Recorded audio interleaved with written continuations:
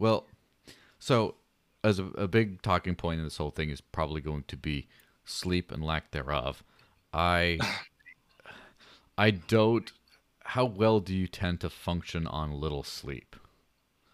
I mean, you'll see. Yeah. I function okay. I woke up, I think about, I woke up at 1 p.m.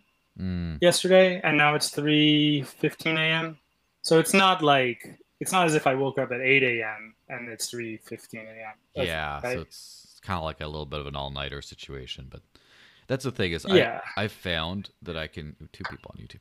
I found that I could definitely function pretty well with an all nighter situation. Like Hmm. for example, if I do if I've been sleeping great and then I pull an all nighter and then have to get through the whole workday the next day, there's some bumps along the road, but with tons of coffee, of course, Oh, then I, I I'd be able to function. I can't do it anymore. After about 20 hours, I just start breaking down. And I mean, I up till about 28, 29, I could manage. And now that I'm 34, Yeah, I can't. I just can't. I eventually just almost pass out. yeah. So, Well, that's gonna be me in like a month or so, probably. So yeah, it's a little crazy, but yeah, we got 5 people watching there, and at least as many on Odyssey, so that's a good crowd. So hey, everyone, um, welcome to the second podcast of the day, or the one that's a lot of people anticipate. I like both of them. The previous one, though, I usually just talk about, random news stuff. It's not as like, all right, we're here to dig into something important in the day. So let me just run this intro thing and we'll get started.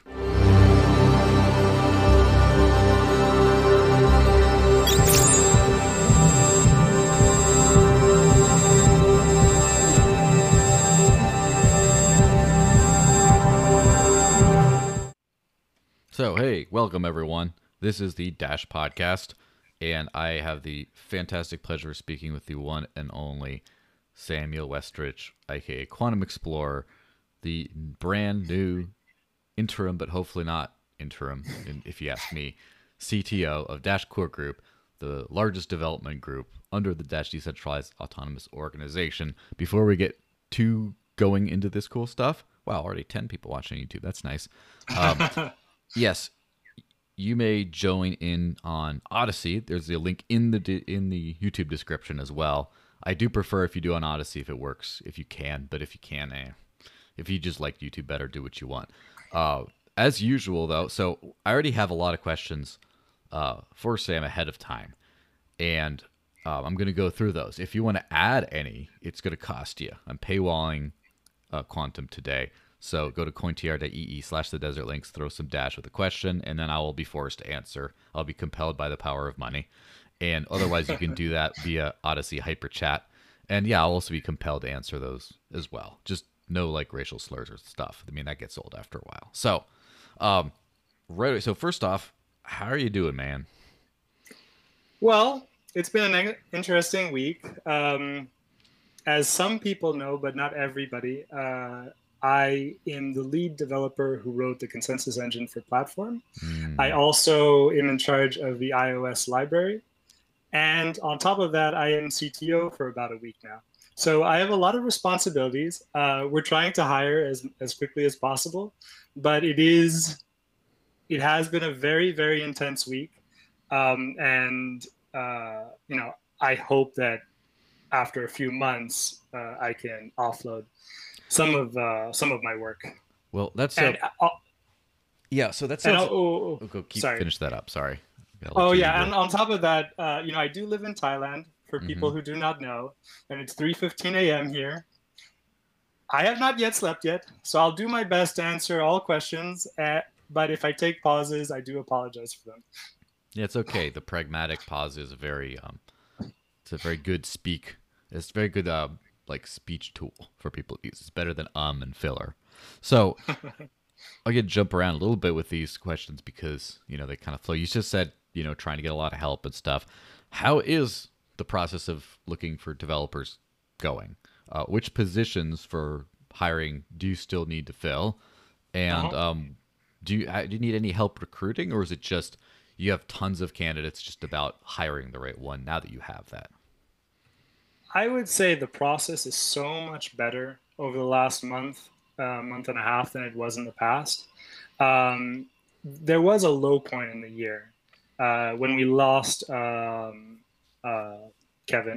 Dustin Face, around May, I think it was, about 3 months ago. And at that point, after we lost him, we had two devs in the C++ team. We had about 5 in the platform team. This is always a little bit in flux because I'm trying to count people who are working part-time. 2 part-times is equal to 1 full-time. And then we had, if I'm considered in the mobile team, we had 4 people in the mobile team. So from there, we've actually done pretty well.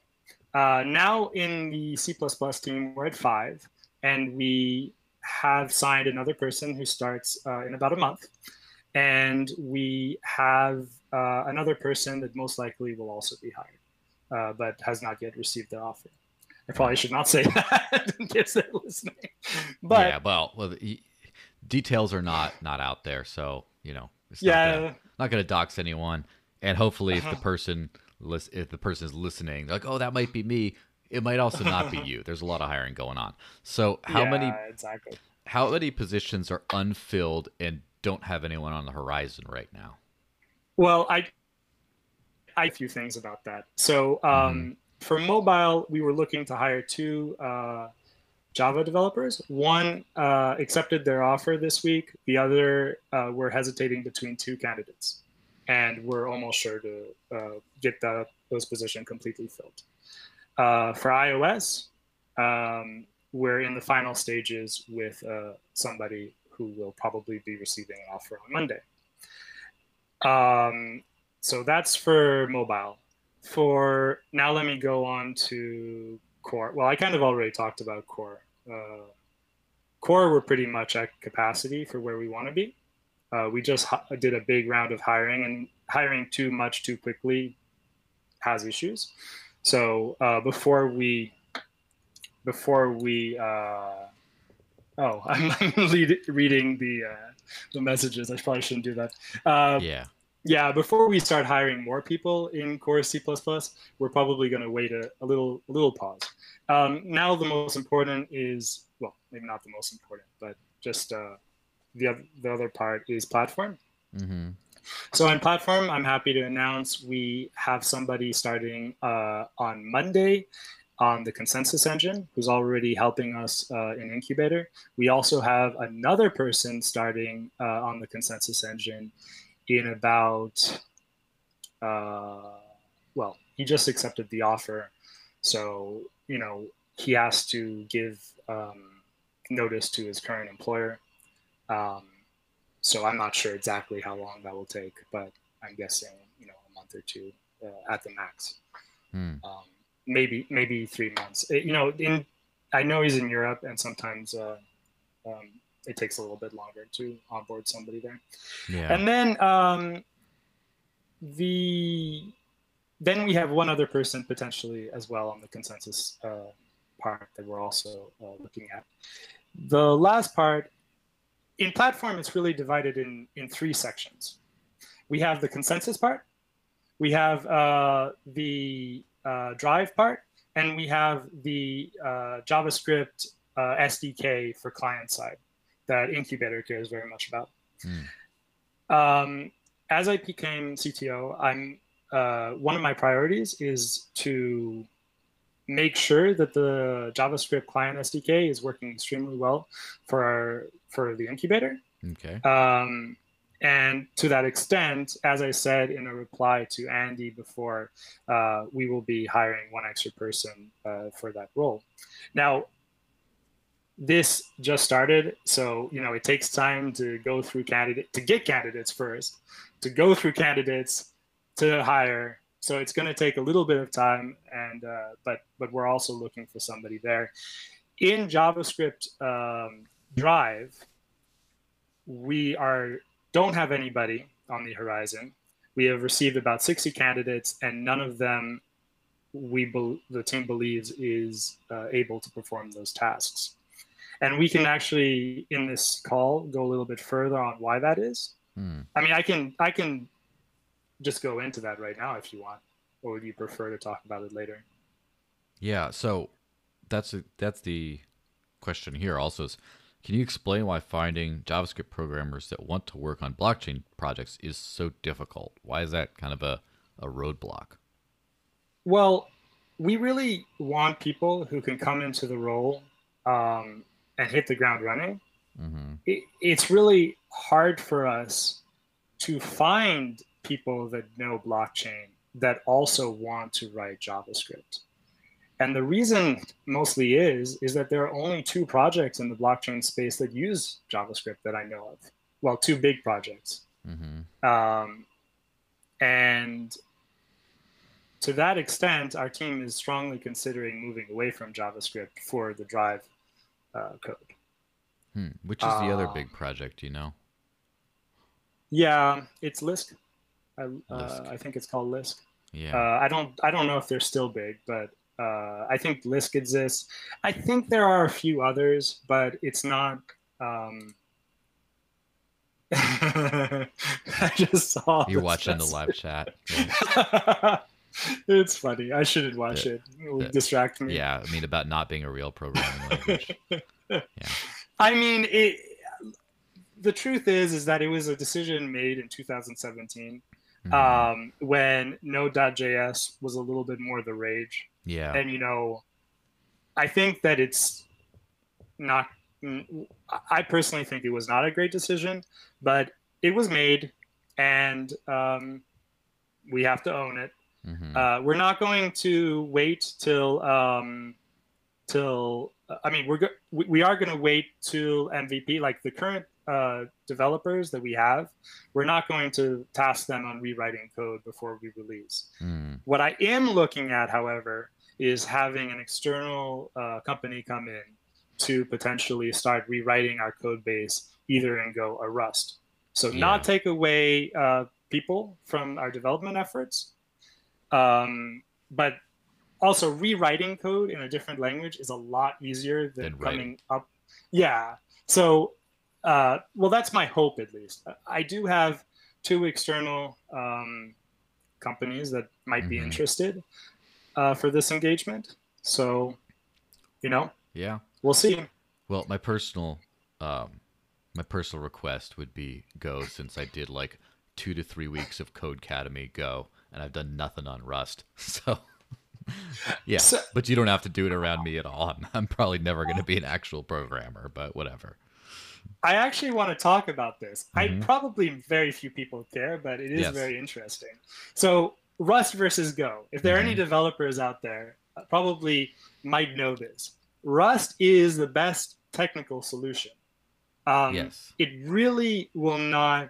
It has a lot of really amazing features that are really great for the type of project that we're writing.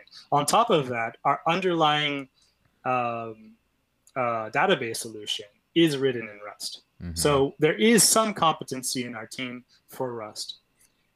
The real issue there is, finding Rust developers at a fair market rate is a little bit rough. It's a little bit Rust. Yeah, it would be a little bit rough. I think it's possible. Go, on the other hand, is almost as good.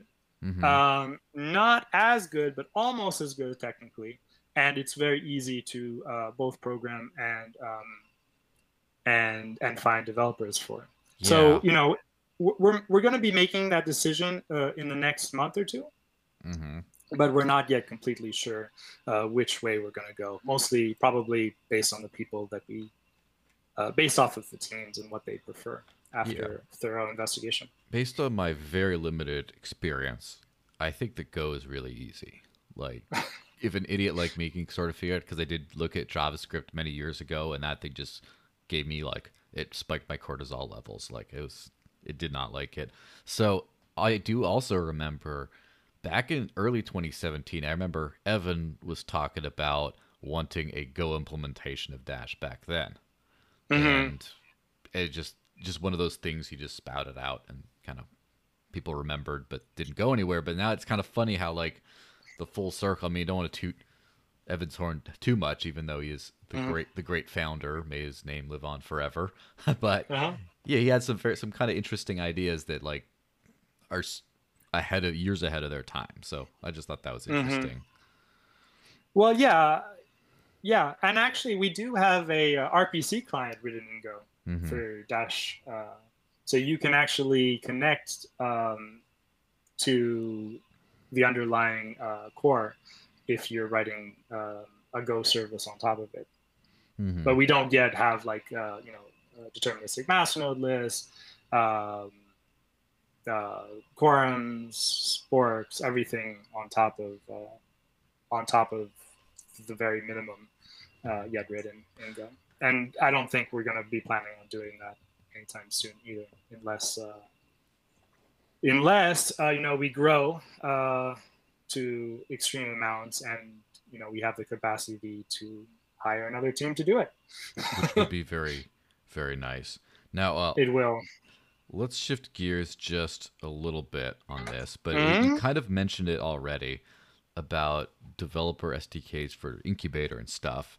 Mm-hmm. And so going into that a little bit more, will you be prioritizing support for the community developers with a working API and features that they want in order to build platform dApps? Because, and to expand on that a little bit, it seems like, again, this is a lot more I'm hearing secondhand because I'm not really a developer, I'm not in the weeds, but I've heard a lot of rumblings of people saying platform is going to be this way. There seems to be like a disconnect between DCG leadership and the platform vision. Like platform can do all these cool things, let's build that, and then the DCG vision seems to, again, this is all secondhand stuff, has been Uh-huh. accused of being more laser focused on just like usernames and payments and not all the awesome dApps and stuff you can build. And so I've heard even talk about like rug pull type things of like, oh yeah, we're gonna have this feature. People start building dApps that use the feature, and then the feature either gets delayed or discontinued entirely or something like that. I've heard a lot of like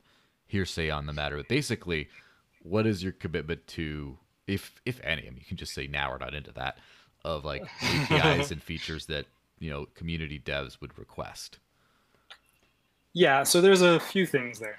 First is like prioritizing working API. Let me tell you what I've done this week. I reached out to incubator devs and I basically wanted like a full list from them of everything that they say is not working. We received that list. Also, actually this Monday, Mm, we now have a technical product owner who can manage this inside the platform team. mm. As you might be aware, Dana left in January. Yeah, So many are not aware of this, but yeah, I remember that.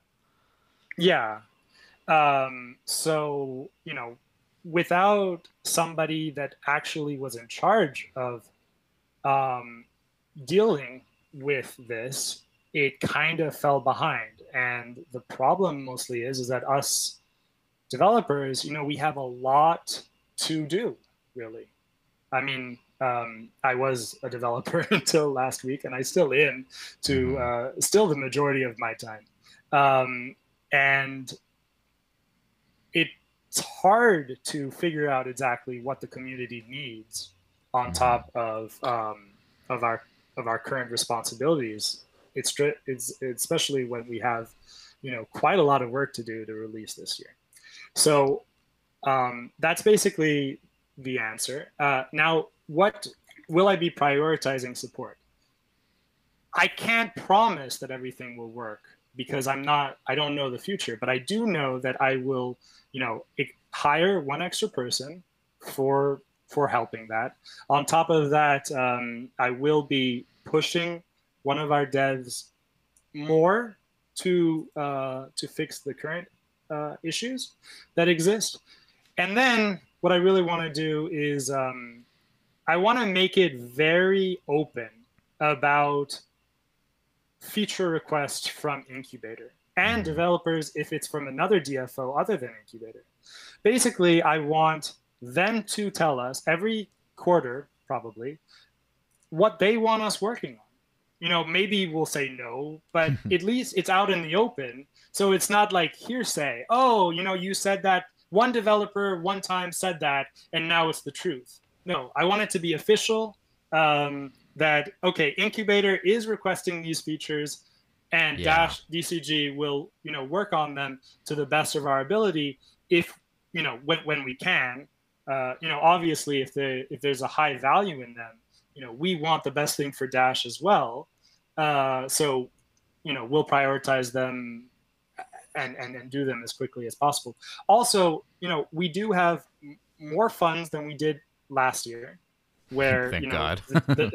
yeah, exactly. So we are able to hire a lot of people. We have added a lot of headcount in developers, and you know that's going to start paying off. When you hire somebody in blockchain, they don't always start off, you know, their first second month super quick, but 3, 4, 5, maybe even 6 months later, they do pretty well, or they leave.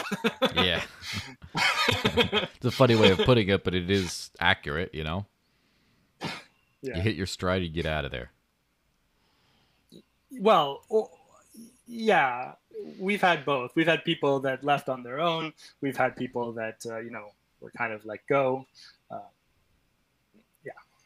I won't go too much more into that. Yeah, of course. Probably neither here nor there. Now, when you're talking about that stuff, this is something that, again, when you talk about hearsay, this is another hearsay quieter to answer, is how much actual control do you, as CTO, have over Dash's developmental direction? In particular, people, of course, are worried about, as I've heard described, the suits, or, you know, the corporate influence, shifting focuses, causing delays, mismanagement, other things like that. There's a lot of things like, oh, our developers should be working on this stuff, and they want to be, but then these like shadowy high ups are telling them, no, we want this. And so how much actual control, how much of Dash's or Dash Core Group's developmental direction is up to you and pretty much you alone? I would actually say to a low to a medium amount. And it's actually not for the reasons that you think. It's not because of the suits or the non-developers. It's actually quite the opposite. Yeah. You know, most of our decisions that we make are decided by an internal Dash architecture group, where, you know, we're very decentralized. Of course, like, I have a bigger say, more than probably any developer now as the role in CTO, but it's more that I manage that architecture group. I won't just say, oh no, we do this. It's really a decision between the developers and between also you know, the product owners who will go to, you know, Incubator, to exchanges, get their feature requests, and then we kind of prioritize what's the most important. You know, what more can I say? It's like not a top-down system. It's more basically the devs that have contributed the most to the project have the most say. People who write dips, people who and dips are our Dash improvement proposals, people who have been long time developers. That's, in my opinion, where the most power of the organization really lies, because we can't do anything without our top developers. Yeah. In terms of development for DCG. Yeah. So basically, to sort of recap a little bit of that, it's not that the suits aren't necessarily in control. It's just kind of everyone who's working on it is collectively in control. Yeah, exactly. Collectively in control. I mean, Ryan does Mm-hmm. sometimes come in and tell us, oh, what happens if we did it this way? And sometimes his ideas are really valuable Mm-hmm. because he has um, a business acumen Mm-hmm. that's different from ours, and uh, you know, like something that he's been pushing for in the past is a quicker proof of service. Mm-hmm. We actually, in our roadmap right now, we have a few major tasks left till platform release, and one of those major tasks was proof of service. And the proper way of, well, not the proper way, but the most um, complete, foolproof way of doing proof of service actually takes a lot of time. And some things that Ryan said, he didn't actually give the solution, but he did push us to think more about a potential solution that would work well, not perfect, but well for for a quicker release. And I'm very happy that happened because since then we've had a few discussions and we found a solution that probably will take half the time and be 90% as good. So Well, that's good to hear. Um, on the whole organizational structure thingy, and um, there has been in the past. I mean, the big complaint everyone always has is DZG doesn't communicate very well, and specifically, the more recent one has been regarding the CTO position of like, why? Where's our CTO? Why isn't he out here talking about this kind of stuff? There's been a lot of jokes about Bob about being Bob the Ghost because like no one ever talks, and of course I'm sure he had plenty of legitimate reasons and personal reasons, other things like that. So it's not a judgment on that, but it is kind of a thing of can we expect to see? I mean, obviously, you just be on the podcast not too long ago, a few months ago, and then pretty much right away instead of going to sleep, it's already a massive improvement. But basically, do you foresee yourself as being a much more visible CTO? well, yes, but and I that's really what I want more than anything. I do kind of have to ask the community to understand that I still am the main developer on the consensus engine, the main developer on our iOS library. So basically, I can't take all my time, as much time as I want, basically, to communicate with our community, but I will do my best. Um, I am hoping that a month from now, shouldn't even say a month because I don't like promising dates, Mm-hmm. but as soon as possible, and I've tasked people to do this, we will have a list of pretty much the main, or well, not even the main, the full list of Mm-hmm. tasks left to do until we get MVP to mainnet.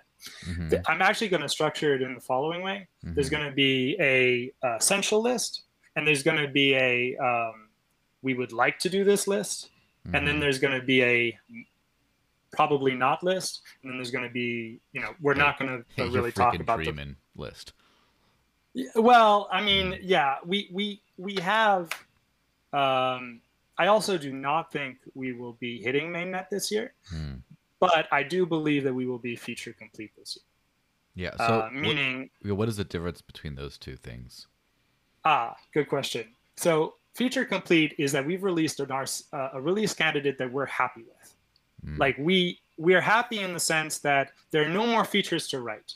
Mm-hmm. Uh, I want to be very, I want to kind of explain why a little bit about testnet last year. Yeah. I don't really. I would have preferred we hadn't gone to testnet, Mm-hmm. but we did go to testnet to show that we were in a higher level of development. Yeah. We're at a better level of development. I really wanted to go to testnet when we were completely ready, but it didn't really happen that way. And I think that there were valuable reasons to go to testnet. We've had it's a bigger network. We've seen issues that we would not have seen otherwise. For example, I see that there was a question here. that I'd really like to answer from Zero two up a little bit later about V20. We've seen issues on our testnets that we would not have seen otherwise. On our local DevNets, they just don't appear, mostly because of the size of the DevNets, and also because testnet is old. It's been around. This version of testnet has 500,000 blocks, and it behaves slightly different. There are slightly different rules in the DevNet, so there are some benefits.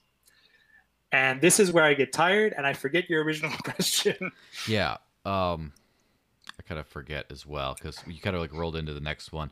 But, the difference between a feature complete release candidate and an actual full mainnet release. Well, there are a few things that I don't want to have happen. I don't want us to arrive on the last 2 weeks of December. Okay. Everybody wants to take a vacation and see their family. And then we're all like stressed because we promised our community that we'd hit mainnet. On top of that, there's another thing. We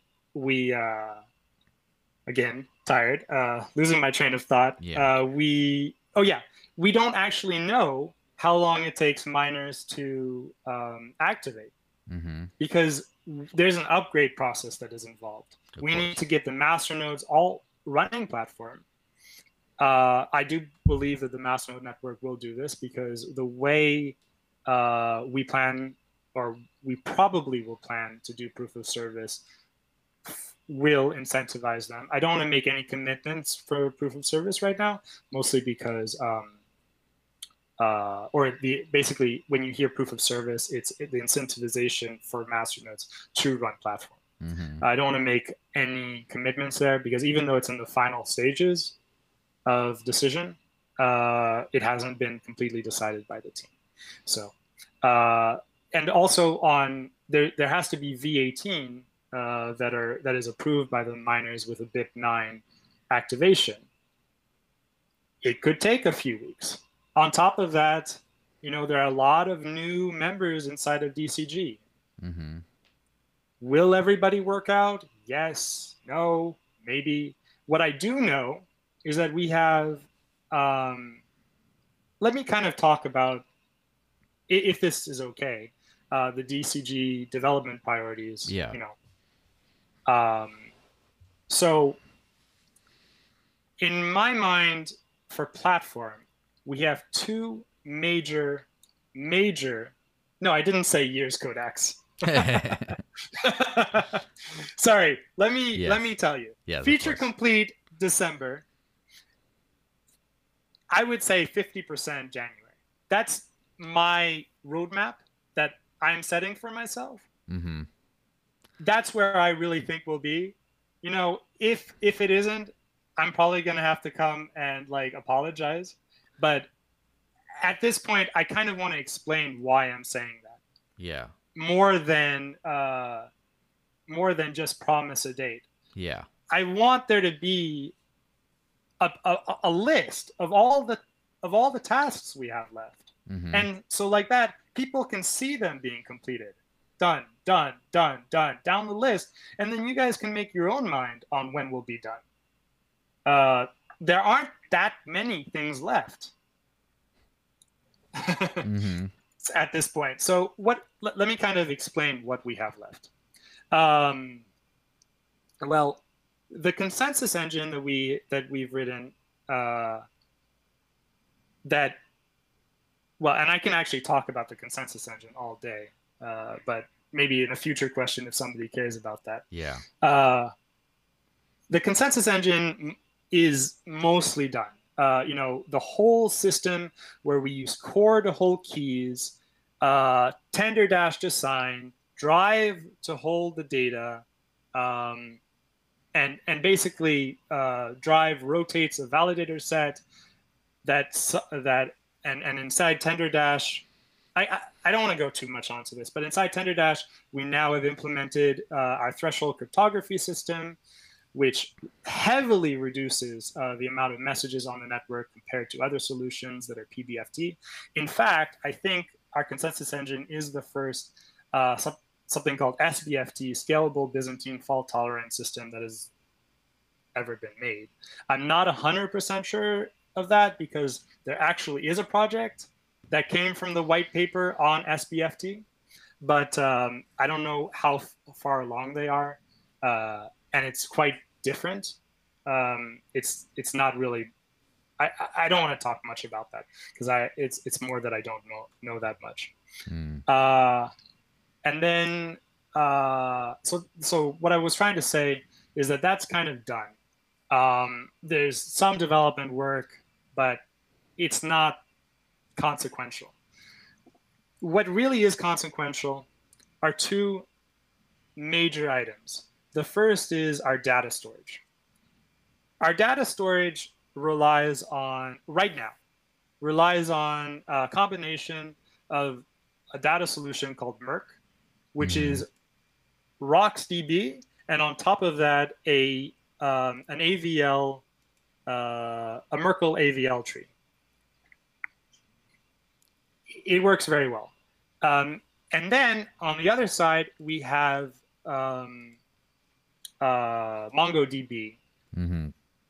This combination together has led to problems. It was a very good proof of concept when it was made in 2018. I believe 2018. I don't want to be held accountable for that date, but I think it was done in 2018. And we had to make a proof of concept there. And it does work, as you can see by devnets and testnets. The problem is that there are rare bugs, for one. There are also a few features that it just cannot do that are very much needed. And on top of that, it can't offer proofs of validity of data for requests. This basically means that I can say, oh, does my identity exist in the network? And you can get back a proof for that. I actually would love to talk at some point about our proof system, but it will just go down a rabbit hole. Yeah. Maybe if we have time on the after party, I'll talk about it. Yeah. Or if we have questions.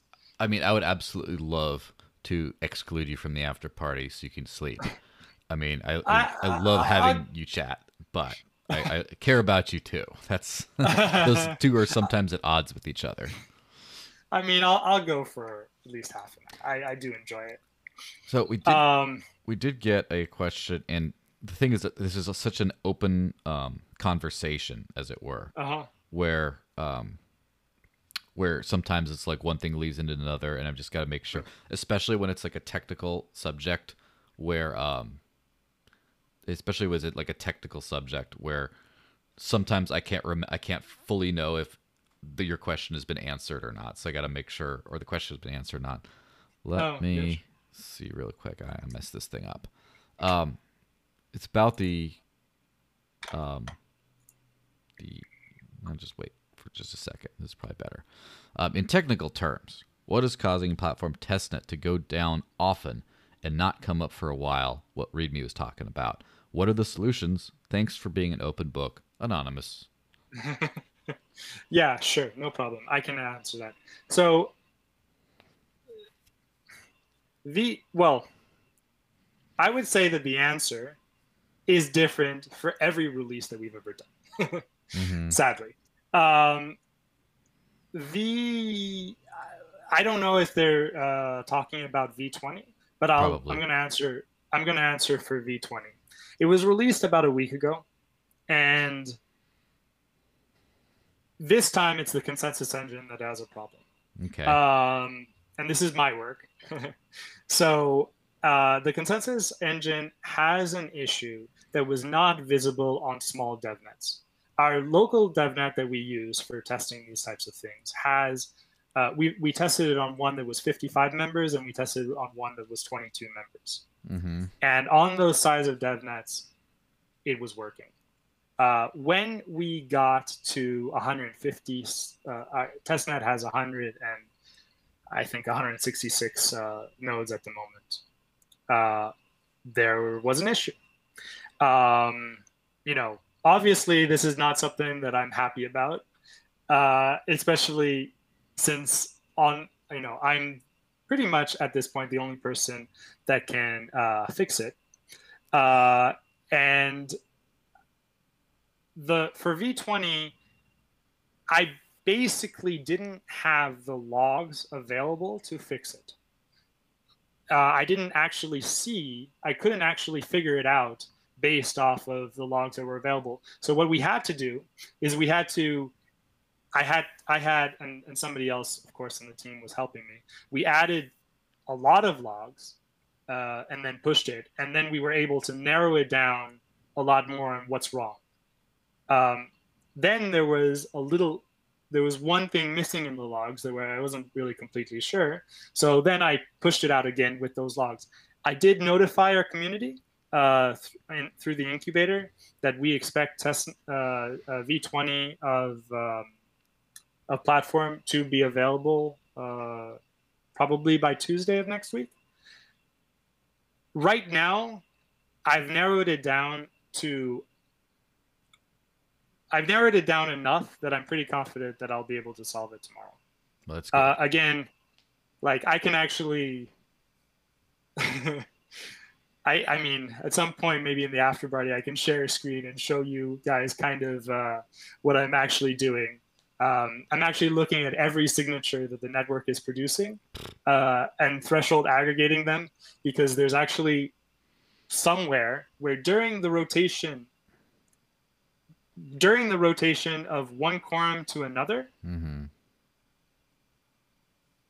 it fails. Interesting. I don't know why. I'm close to. Yeah, actually, Leon White has been helping me very much. Trophy. That's me. I'm the logs monkey. But that's yeah. So I hope that answered that question. Yeah, and I pretty much. really hope that it will be, completely ready by Tuesday. Well, so this is the big whammy of the question. It's all smooth sailing after this for the most part. Pretty much. So there's been over the years a lot of a failure to communicate the release dates, and which obviously you talked about not liking the concept of release dates as much anyway. However, I remember, and this is for like the old school people who have been involved in Dash. I remember there was somewhere on GitHub this big old roadmap that Evan, bless his heart, put out, and it said something about Dash Evolution launch like mid 2018. He basically said like in the middle of 2018, this whole thing would be out. And retrospectively, that's kind of really hilarious, really. So, but then you go towards the end of and he called that version 0.14. And towards the end of the year, at the end of the year, 0.14 was released, but it was in no way evolution, and this wasn't addressed. And then you get, okay, well, actually, that's we're gonna have it out by the end of 2019, and then it ended up being, well, let's do testnet. We'll do testnet 2019. And at the very end of 2019, platform finally came out on EvoNet, which I thought was testnet. And it's like, all right, well, this is kind of testnet. But then, anyway, then 2020, it's like, okay, by the end of 2020, it's really going to be out this time. And then it comes out on testnet. But this is like real testnet, so it's basically done. We just have to do some bugs. It'll be out. And then it's just like, okay, mid-2021, platform's going to be out. And then in the middle, like, there was estimates. Someone casually mentioned Q1, although I don't blame DCG on that. That was a mistake. Q2, Q3 is what I heard being cited. And then somewhere around the beginning of the year, I remember Bob, your predecessor, mentioned something about just super, super confident this whole thing's going to be out this year. And then in radical transparency from you, of course, you've been talking about how you'll probably have like the feature complete release candidate by the end of the year, and your estimates are 50% actual full honest to goodness mainnet January. And I mean, that's great on your part. The thing is, on the official DCG, like the quarterly call, there was never a you know what? I know we promised this, but there's been some delays, so that doesn't look realistic. They were just kind of like well, we're kind of pretend no one notices and kind of casually put release candidate instead of release there. And I think a lot of people are a little bit upset about that whole thing. And particularly people, like myself. I'm a little more zen to the whole thing now, but a lot of people Mm-hmm. were telling hundreds of people in public promoting this stuff, saying, "Oh, it's going to be out then. This is what they say." And we've been kind of turned into fools over the years. And there's a lot of, failure to properly communicate. I would also go out on a limb Mm-hmm. and say there's clearly a little bit of dishonesty as well in this whole thing. So that being said, Uh, what can you do? What can you do to make things different? I mean, you're already doing a great job. Just what you've said tonight, been very nice and honest and great about that. But anyway, fire away. yeah, How's so this changing? I don't actually think that it's dishonest, Hmm. and I'm going to kind of explain why to the best of my ability. Um, I would say that it's kind of gone the following. Mm-hmm. You ask the development teams, how long do you think this is going to take? Yeah. And they're like, well, we don't really know because we've never done this before, but we think it's going to take this long, this long, this long, and we're going to have to implement this, and that.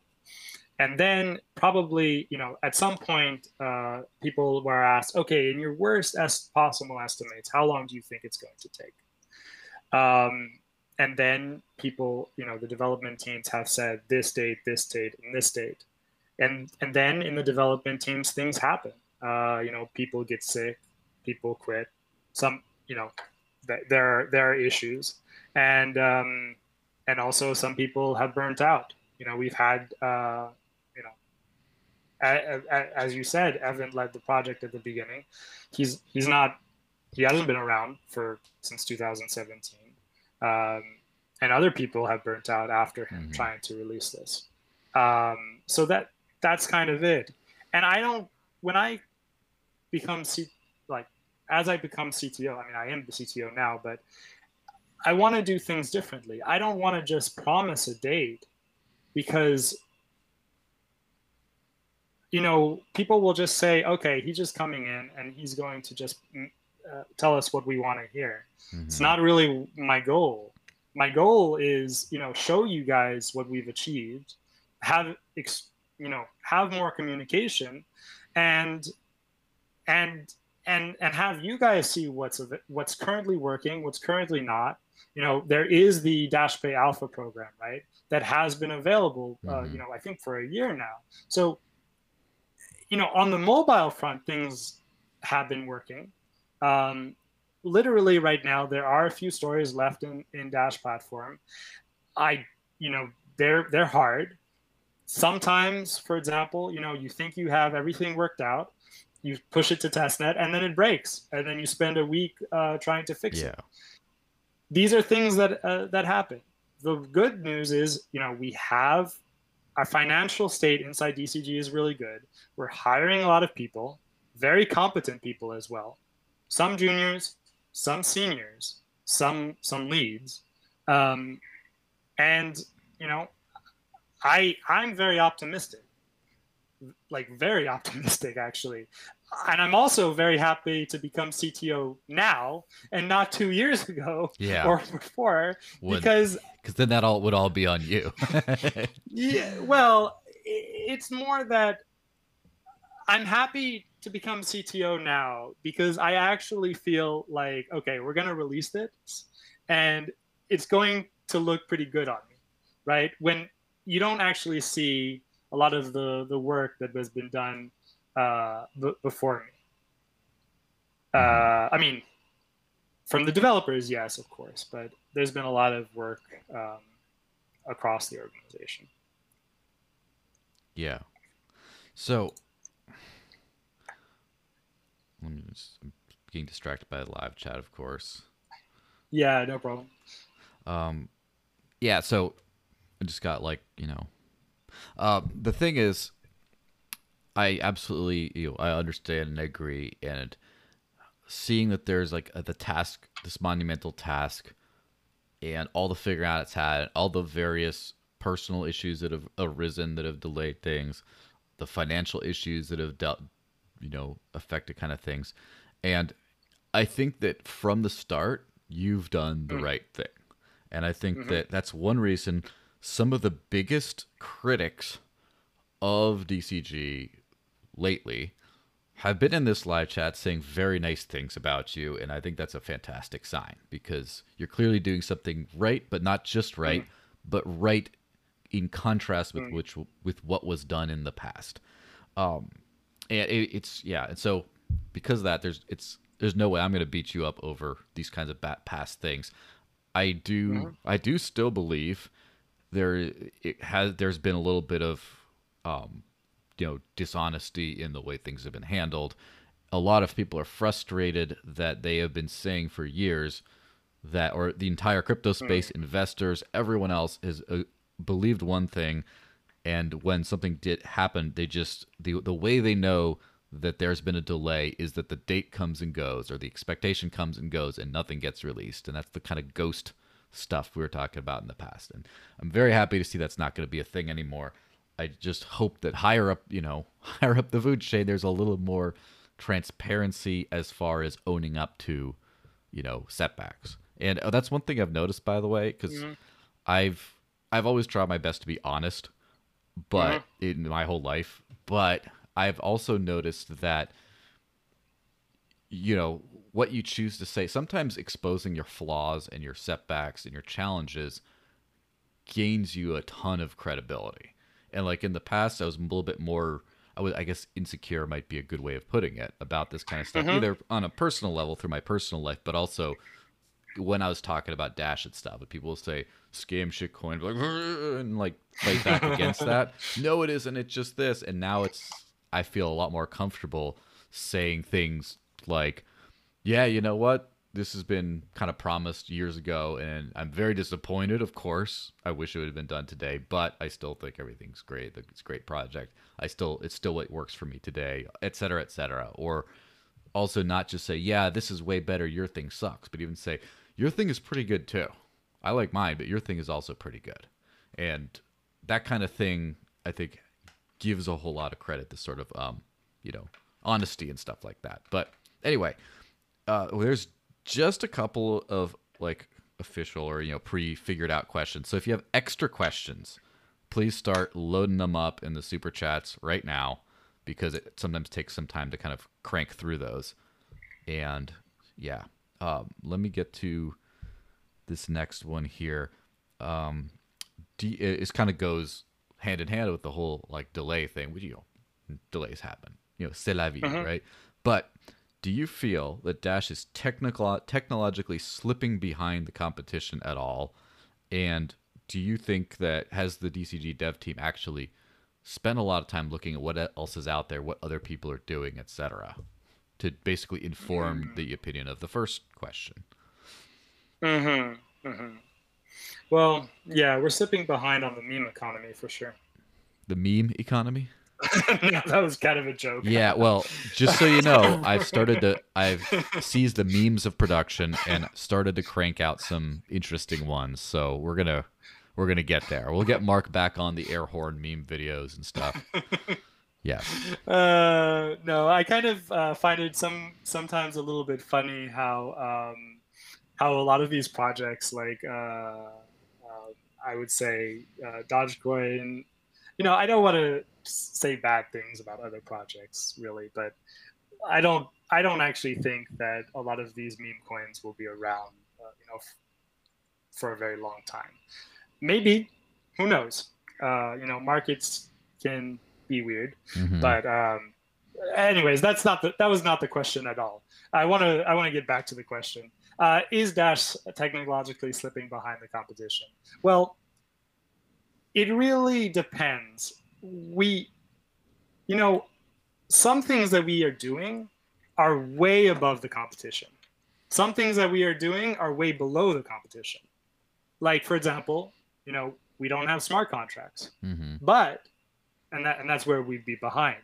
But we have a much more sound consensus engine that uses threshold signatures, right? Yeah. So, we are using BLS, heavily using BLS, we're on, in BLS signatures and our threshold signature system and how it works with light clients, I Mm-hmm. don't think exists anywhere else.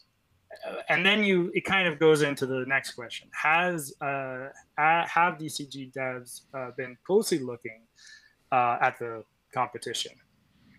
Well, we all try to look, you know. Um, I'll go look at projects that exist, like obviously Ethereum, you know, Tendermint I know by heart, obviously now. Um, a lot of other projects I'll look at. Some other devs will also look at some projects. For example, I've also looked heavily into ICP, which is Internet Computer. Yeah, I Um, thought it was Insane Clown Posse. they Sorry, actually, stupid joke. I actually think that they have pretty good tech, but Mm. they have some pretty bad tokenomics, and I think if I didn't look much at it, but I think their distribution is a little bit weird on how they're distributing their funds initially. But Yeah, that's just as a very quick side note. That is something I've sort of noticed with newer projects. Is newer projects a lot of times seem to have some really cool and innovative tech, and at the same time they tend to, uh, and again, not to sound like an old school grumpy Bitcoin person, but they tend to ignore some of those sound economic and decentralization fundamentals, like not caring at all about what coin distribution's like, and not mhm, caring at all like what the decentralization is going to be like, not caring at all what the monetary, uh, what the monetary kind of principles will be like, not really looking into economic things. And I saw, and by the way, Great Wolf mentioned my joke here. I just got to get my insane clown posse sounds just like the token to invest in. Yeah, I mean ICP coin. Anyway, but you have a lot of that, and I saw some Ethereum guy on Twitter. I don't want to blow him up, poor dude. But mhm, he was making this big like discussion about how some economic thing about how Bitcoin's going to end up losing out to Ethereum in the long term, which I do not necessarily disagree with that statement. But the way he came up with it was saying economically on proof of stake and with all fees burned, Ethereum costs $0 to run, but Bitcoin costs a lot to run because it uses mining. And it mhm, just like blew my mind up with the economic ignorance of the whole thing. Of mhm, you don't understand that prices are set because people value things versus scarcity. You don't understand that staking costs. Just like you aren't paying people free money because they're rich. There's opportunity cost to that capital that they could be doing something else. And proof of work just has that with the mining machines, maybe, but you don't have to, like, you just say that this is free and this isn't. It's just like that meme where you have a power strip plugged into itself and it's like infinite energy loop kind of thing. mhm. So, yeah, I do agree about the whole thing where you're saying about these new projects with weird distributions and stuff. Yeah, there's a lot of that. Like, the new school has some really cool tech that, and yet kind of is missing on a couple of those kind of things. And hopefully, if Dash catches up with some of the tech, but has that strong foundation, as you mentioned, the consensus engine stuff, it could be something really special. Yeah. And also, like, I would like to uh, bring back something that has existed for quite a while is our deterministic masternode list plus the quorum system that's on top of it. I mean, that is still very good in 2021. Um, the way that system works, and it's been improved continuously. Actually, one part of V18 Mm-hmm. is improving that to the next level to increase the security of instant send transactions higher than it currently is. Mm-hmm. Um, and then hopefully after that point have it audited so there's a strong um, there's a lot of weight behind it so um, exchanges feel more comfortable taking instant send transactions immediately, right? Not all big exchanges will do that. Yeah, the thing about also about instant send stuff. is a lot of that's an education problem today. But as you also mentioned, some of it is they're just not quite sold on it yet that it's enough. But this is just me thinking from like my level of this of the the content creator, the educator, the promoter, or whatever, is as soon as there's like a high level respected audit, that has to be like blasted out everywhere, especially if such an audit can be combined with studies that show that zeroconf is not necessarily secure on its own, which is some nonsense. Like I understand that a zeroconf transaction on a chain like, let's just say, Bitcoin Cash is largely reliable for small transactions, I guess.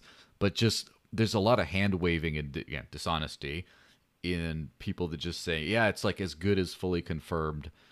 And there'd be good to have like some research and stuff to kind of like settle that, because then some people are saying, oh, Dash Direct, it only really works because you have that instant send guarantee. But like, no, we could do with like our Litecoin or whatever. It's like, I don't know if the CratePay would trust that, for example. No. And actually, like, a lot of people don't see all the tech that's underneath the hood. Like, for example, on the mobile wallets, we actually download all the deterministic masternode list. We have the whole masternode list, and we, have all the quorums, and we verify the threshold signatures of instant send messages that are relayed on top of the transactions. This is actually a lot of very difficult tech that was built in the past. And also, what isn't really known is the optimizations that we had to do to make it run on a phone. Yeah. I mean, now phones are a little bit more powerful than 3 years ago. But I must say that, until, for example, I would say iPhone 7, this was interesting. Yeah. So we got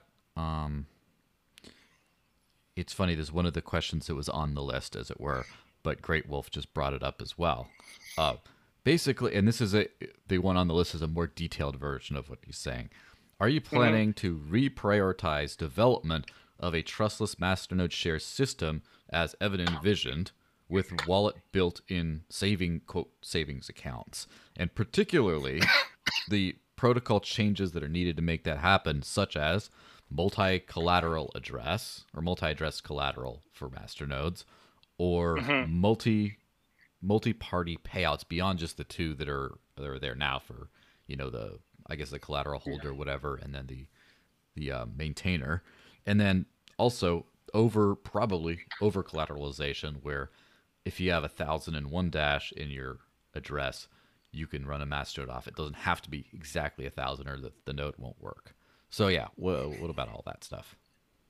Okay, I can. That's a lot of questions. I'll take one question, get a lot of them at the same time. Yeah. So I'll start the first with trustless masternode shares. Some people might be aware, some people not. I actually wrote a dip on trustless masternode shares back in 2018, as I was writing the dip on the masternode list, the deterministic masternode list, dip 3. It was a fast follower. The reason why it never happened was because the development, this is not a top-down decision by Ryan. Yes. The development group decided that platform was our sole priority. Okay. That's it. And that basically stuck until now. And there is a dip out there that's mostly written. I also saw that the community has a few ideas, which are good. And the truth of the matter is, we just hired a lot of C++ developers, but even with those new hires, I really want to prioritize the work that they need to do for platform.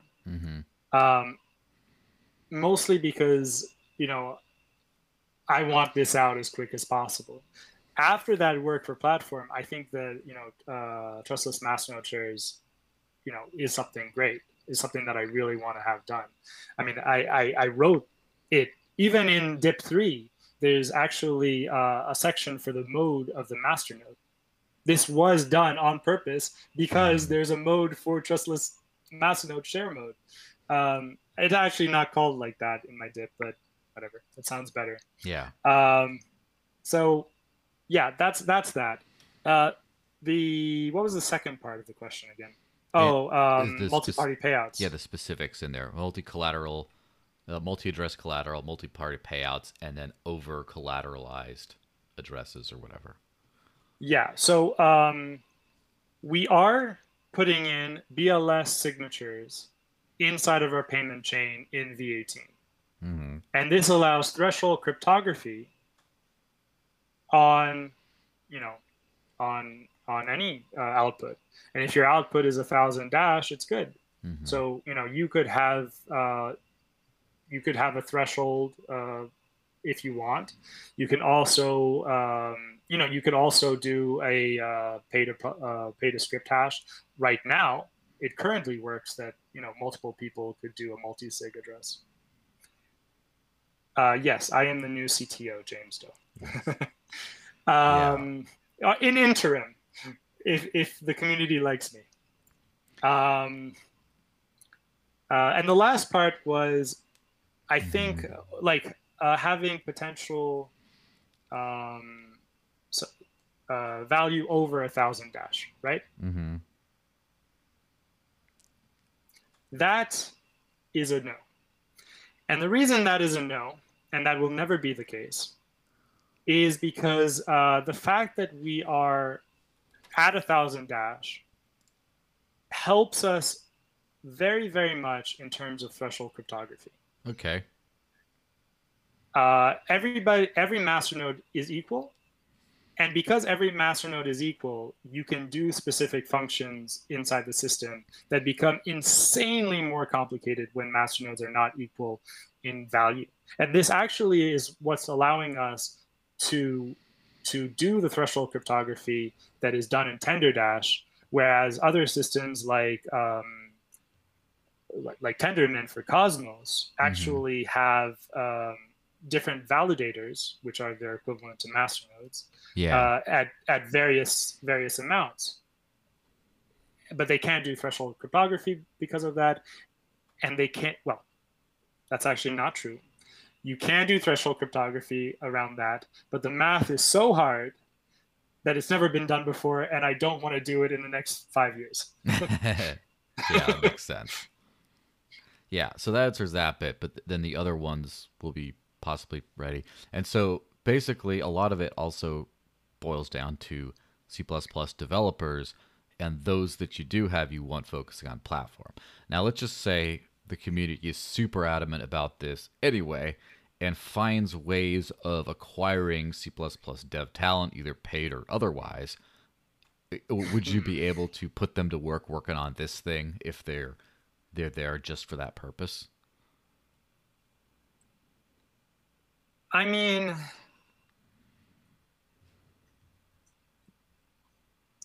yes, sure. If the community can give us C++ devs that can actually do the work, I'm very happy to put them on that work. That's like a no-brainer for me.